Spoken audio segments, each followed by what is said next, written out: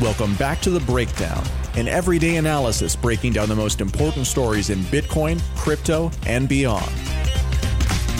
This episode is sponsored by Bitstamp and Crypto.com. The Breakdown is produced and distributed by CoinDesk. And now, here's your host, NLW. What's going on, guys? It is Sunday, July 12th, and that means it is time for Long Read Sunday. I'm picking out an essay each week that I think is particularly interesting or relevant or goes deeper on some issue we've been exploring on The Breakdown and reading it to you unedited so that you can learn as I do. This week, I want to talk about the dollar a little bit. On Thursday, I put out something called the Macro Media Index, which is basically a curation of what I found to be the top content from macroeconomics across Twitter, podcasts, and essays for June. One of the things that I featured was a tweet by Luke Grauman talking about this piece called The COVID Shock to the Dollar, and Luke was observing that FinTwit had basically dismissed it with ridicule, right? There was no one taking seriously this possibility, but the author, Stephen Roach, sort of deserves the respect to at least listen. He's a professor at Yale, he was the former head of Asia for Morgan Stanley, and he has been screaming into the void about the potential risks to the US dollar. Since this is a topic that is such an essential part of our ongoing breakdown exploration, I thought I would just share this essay, The COVID Shock to the Dollar, published in Project Syndicate on June 23, 2020 from Stephen S. Roach in its entirety. Bitstamp is the original global cryptocurrency exchange. Since 2011, Bitstamp has been the preferred exchange for serious traders and investors, trusted by over 4 million customers, including top financial institutions. Bitstamp is built on professional-grade trading technology. Their platform is powered by a NASDAQ matching engine, and their APIs are recognized as the best in the industry. Download the Bitstamp app from the App Store or Google Play, or visit bitstamp.net/pro to learn more and start trading today. That's bitstamp.net/pro. What's going on, guys? I'm excited to share that one of this month's breakdown sponsors is Crypto.com. Crypto.com offers one of the most cost-efficient ways to purchase crypto out there, as they've just waived the 3.5% credit card fee for all crypto purchases. What's more, with Crypto.com's MCO Visa card, you can get up to 10% back on things like food and grocery shopping. When you buy gift cards with the Crypto.com app, you can get up to 20% back. Download the Crypto.com app today and enjoy these offers until the end of September. Pandemic time runs at warp speed. That's true of the COVID-19 infection rate, as well as of the unprecedented scientific efforts underway to find a vaccine. It is also true of transformational developments currently playing out in pandemic-affected economies. Just as a lockdown-induced recession brought global economic activity to a virtual standstill in a mere 2 months, hopes for a V-shaped recovery are premised on an equally quick reopening of shuttered economies. It may not be so simple.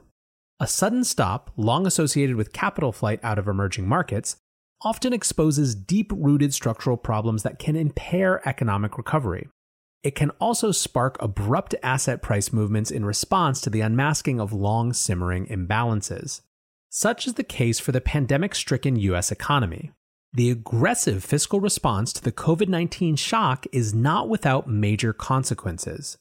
Contrary to the widespread belief that budget deficits don't matter because near-zero interest rates temper any increases in debt servicing costs, in the end there is no magic money or free lunch.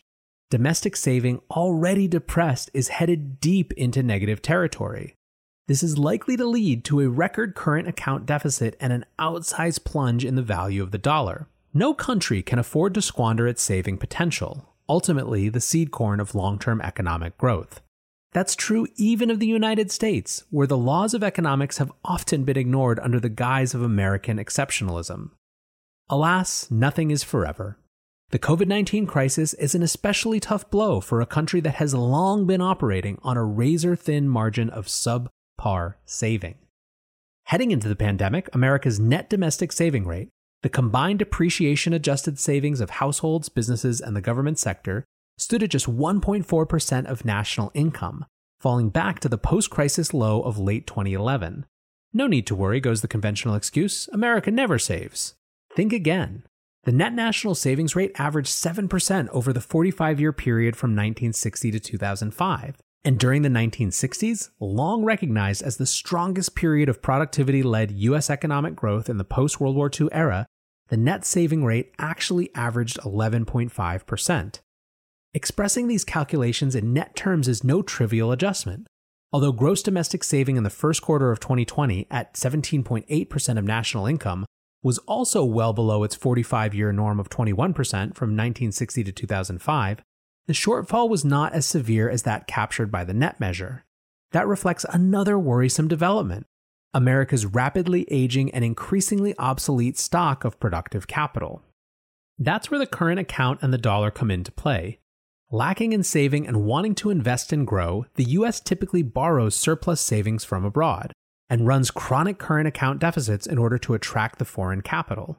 Thanks to the U.S. dollar's exorbitant privilege as the world's dominant reserve currency, this borrowing is normally funded on extremely attractive terms, largely absent any interest rate or exchange rate concessions that might otherwise be needed to compensate foreign investors for risk. That was then. In COVID time, there is no conventional wisdom. The U.S. Congress has moved with uncharacteristic speed to provide relief among a record-setting economic freefall. The Congressional Budget Office expects unprecedented federal budget deficits averaging 14% of GDP over 2020 to 2021. And, notwithstanding contentious political debate, additional fiscal measures are quite likely. As a result, the net domestic saving rate should be pushed deep into negative territory. This has happened only once before, during and immediately after the 2008-2009 global financial crisis, when net national savings averaged negative 1.8% of national income from the second quarter of 2008 to the second quarter of 2010, while federal budget deficits averaged around 10% of GDP. In the COVID-19 era, the net national saving rate could well plunge as low as negative 5 to negative 10% over the next 2 to 3 years. That means today's saving-short U.S. economy could well be headed for a significant partial liquidation of net saving. With unprecedented pressure on domestic saving likely to magnify America's need for surplus foreign capital, the current account deficit should widen sharply. Since 1982, this broad measure of the external balance has recorded deficits averaging 2.7% of GDP. Looking ahead, the previous record deficit of 6.3% of GDP in the fourth quarter of 2005 could be eclipsed. This raises one of the biggest questions of all.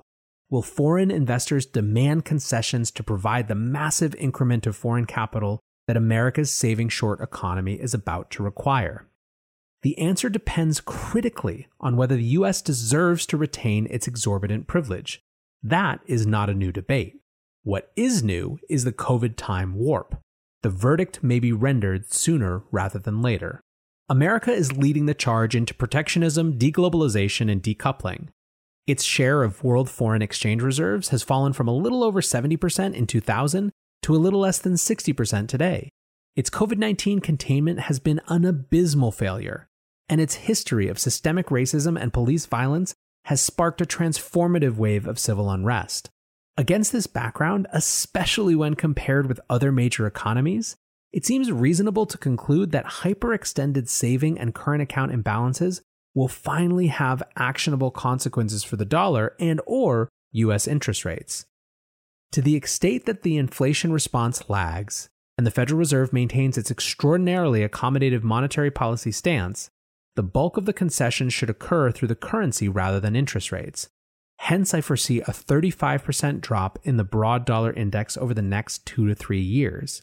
Shocking as it sounds, such a seemingly outsized drop in the dollar is not without historical precedent.